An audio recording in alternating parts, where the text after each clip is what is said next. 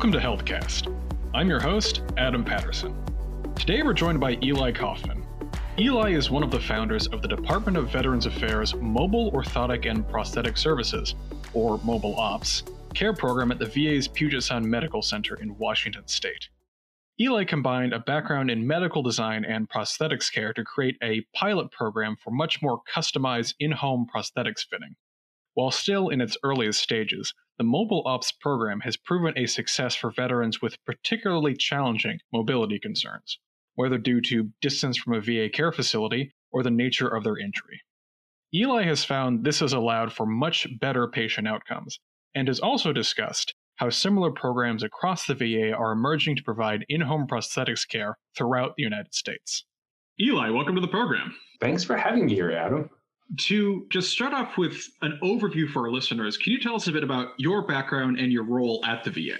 Well, I am a prosthetist orthotist, meaning that I make prosthetic limbs for individuals that have experienced limb loss, as well as all sorts of supportive devices, specialty for people who have neuromuscular skeletal impairments.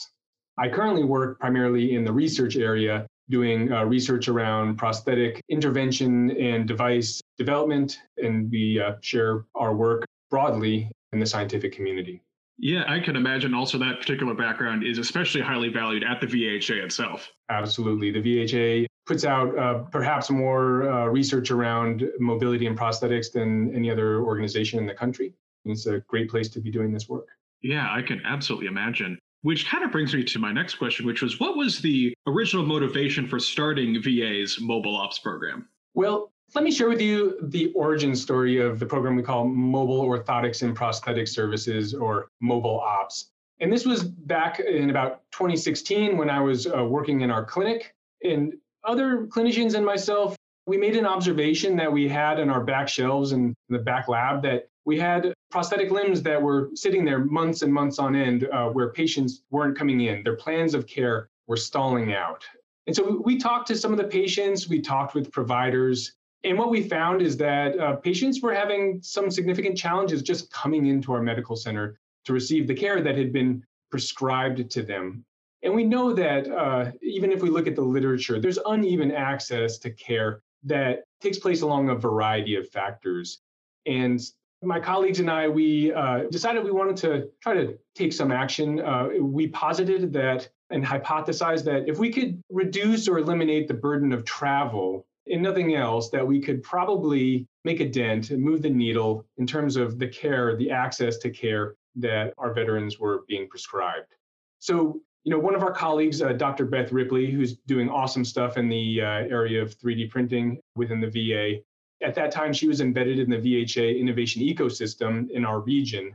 And so she encouraged us to develop this idea and pitch it to the Innovators Network, which is one of the programs in the innovation ecosystem.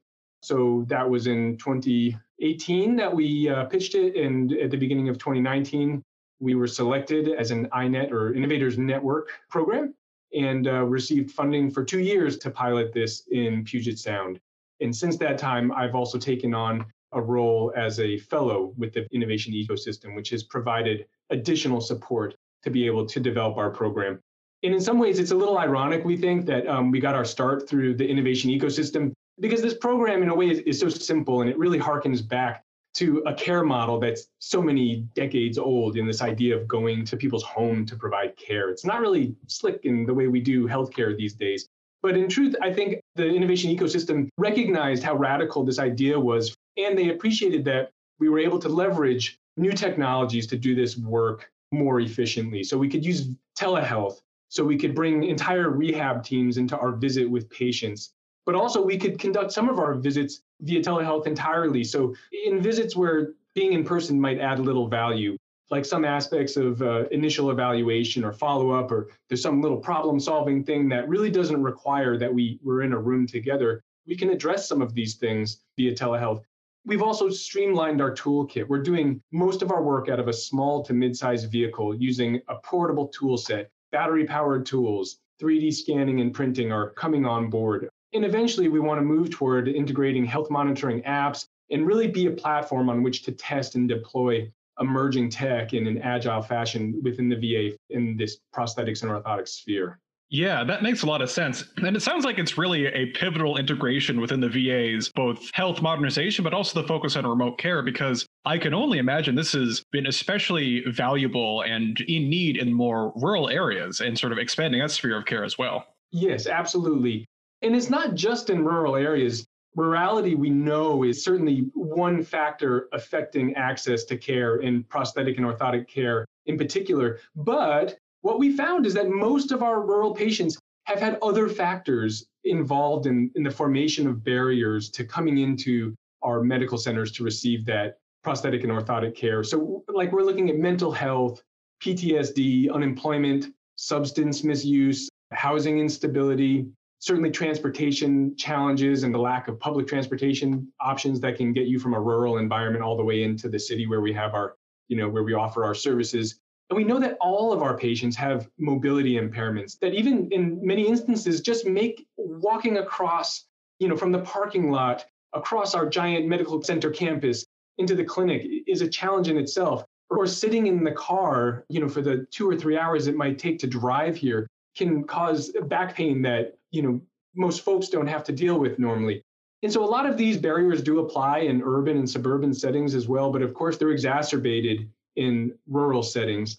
We know from the literature that other factors do have a compounding effect, particularly in rural environments. So we know that, say, race or gender and sexual identity, income can all affect access to care. And these factors are compounded in rural settings, rural communities.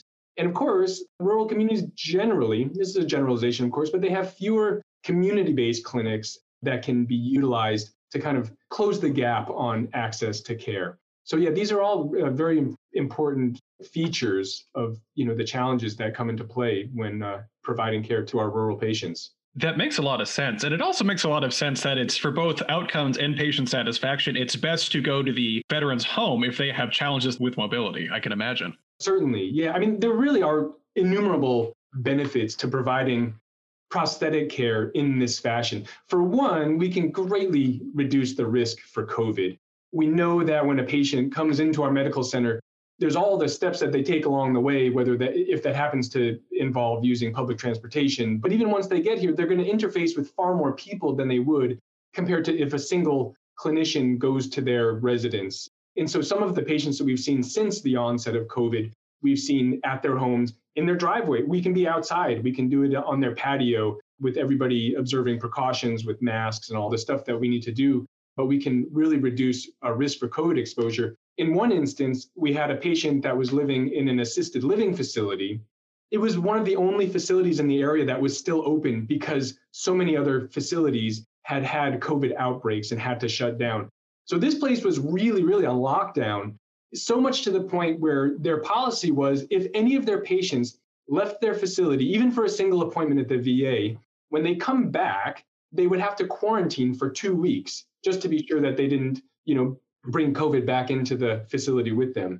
And at that point, they may even lose their bed if they did quarantine and, their bed might be reallocated during that time.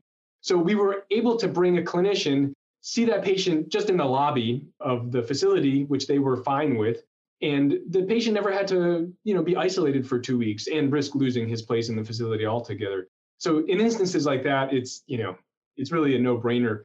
But we can also, in so many other settings in just normal times, to see patients, say, in their homes is fantastic because we can get this incredible clinical insight that we just can't replicate in a clinical environment. And I have some examples that I like to cite. One is a patient that we worked with who has an amputation above the knee and lives way out in the sticks, in the woods. And, his driveway is steep and gravel, and he has to walk up and down this very, very long driveway just to pick up his mail each morning. And so we have a microprocessor knee that he's using, and we could fine tune the settings of the knee while we watch him walk up and down his own steep gravel driveway. Which, again, we can't do that in a clinic. We can't replicate it. So, his knee now we know is tuned perfectly for the environment that he lives in. So I believe that actually we can, in so many instances, provide enhanced care compared to what we're able to do in the clinic. Yeah, it really does provide you with a unique and vital level of insight and context, I can imagine, because prosthetic care is so obviously has to be detailed to the particular needs of the patient. It's so clearly not a one size all fits sort of thing, which brings me to my next question, which is in terms of the mobile ops program and the reach, approximately how many veterans so far have received prosthetics care through mobile ops at this point? So our program has been small. We haven't had anyone dedicated to working on this full time to this point. And so our actual number of patients is, I think, fewer than 20. But the model has been one of making sure that we are seeing some of our most complex patients. So, for example, one of our patients, I believe, took 11 visits for us to get the fit of his prosthesis correct.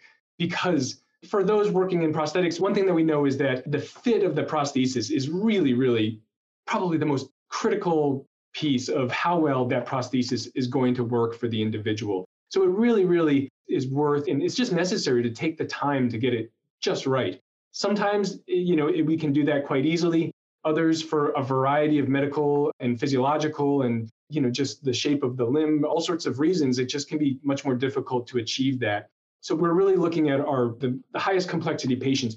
Now, what's interesting is that if we look at this patient that took 11 visits, that we did that over in the neighborhood of 6 months. So 6 months to deliver a new prosthetic limb. If we look back in his chart at the history, we see that when he was coming to us in our medical center, that it took over 4 years for him to log the same number of visits. And actually, he never got through the plan of care, even in all that time. And so he'd been using a malfunctioning prosthesis for all that time. And that just speaks to the challenges of which this particular patient has numerous challenges in coming into our clinic. So even though on one hand, it seems like, whoa, 6 months, 11 visits, what's taking so long? When we look at all our alternative, I see this as a huge success and one that we could build off of and probably really still improve our efficiency as we get better and better at this and learn from what we've done and what others are doing. Yeah, absolutely. And in terms of again, it sounds like the mobile ops program is still more in its inception phase, but in terms of the geographic reach, how much has the mobile ops program expanded since the inception at the VA's Puget Sound Medical Center? So the mobile ops at this point remains a pilot program. And so we really have looked at the Seattle catchment area. This actually is quite far. When we started, just to really focus on the lessons that we could learn or what are the challenges of providing care through this model, we focused on folks that were in the city so we could, in fact, we were collaborating with our homeless primary care teams so that we could quickly get out and see a higher number of patients and largely found that they were patients that, with some very notable exceptions, they were largely coming into our clinic without too much trouble. And then so from there, we kind of expanded our reach to being able to get all the way out to the Washington coast or to central Washington. It's about 3 hours away. I don't know that we have felt like going as far as 3 hours is really the sweet spot. I mean, that's quite a haul. That means that's 6 hours of total travel time for a clinician, which at best, you could maybe see 1 or 2 patients in a day. So we're still examining what is the right distance, what's the right model. But it's interesting to note that we've also learned that we're not the only ones in the VA doing this type of work. Vision 10, that's Ohio, Indiana, and Michigan, has had a program for quite a number of years. Theirs is a little bit different from ours. They're kind of a higher number of patients that they're seeing, but working on a generally lower complexity of patient. And they've been working on that for a number of years already and have several vans and dedicated clinicians. And out in the Pacific Islands, it's Vision 21, we have prosthetists over there that their territory is probably the largest of all the US. They're going to Guam and American Samoa. And then for those patients, they're flying, 10 hours in an airplane. They're flying to these other islands, seeing patients in a single visit, often taking impressions of a residual limb and bringing that impression back to their medical center and then making a return trip to do a delivery, which, is fabulous that they're seeing patients from so far away. So I think there's a lot of opportunity, people that are innovating on this already, and maybe an opportunity to kind of standardize our methods across the VA. The truth is that the needle around the organizational and cultural acceptance of this care model is steadily moving, and we're just one part of that. And I'd love to see it happening. Yeah, that's pretty impressive. And I actually didn't know that there were sort of similar programs, especially in the Pacific Islands of all places. That is, as you mentioned, it's no small trip to go from, from American Micronesia to Guam. I can imagine that's not exactly a small leap. And to kind of wrap this all up and piggybacking off that last topic you just brought up, what plans do you have or does the VA seem to have for mobile ops or mobile prosthetics care more broadly going forward? So, Adam, there's over 2.5 million rural and highly rural veterans enrolled in VA, and a significant portion of them have at least one service-connected condition, earn less than $35,000 a year, and don't have access to the internet at home. So we're talking about a sizable population of older adults with lower incomes and reduced access to resources. Now, this subset of rural patients tends to be medically complex and is more likely to have a diagnosis of diabetes, which is the primary cause of amputation among veterans. But there are also many thousands of younger veterans with multiple medical and combat-related issues living in rural communities. Nearly 500,000 rural veterans served in Iraq and Afghanistan. And of course, rurality is really only one of numerous reasons why veterans may face challenges traveling to VA medical centers for care. So we're currently working on establishing the extent of the need, building a sound model for growth and sustainment, raising awareness in the VA and in the community, and working closely with our stakeholders at all levels of the enterprise. Ultimately, our team aims to develop and widely expand a sustainable program which, along with all of the VA's other treatment options, can help ensure access to VA clinical prosthetic and orthotic care for all veterans requiring these services.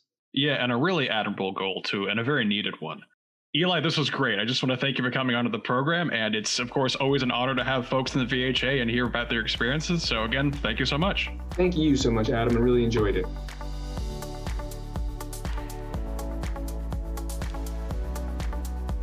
HealthCast is a production of Government CIO Media and Research. For more podcasts, head to governmentciomedia.com/podcasts. If you liked what you heard, let us know by leaving a review in iTunes or wherever you listen to podcasts. HealthCast is produced by Amy Kluber, hosted by Melissa Harris, Adam Patterson, and Faith Ryan. If you're interested in sponsoring a podcast, contact us at sponsor@governmentcio.com.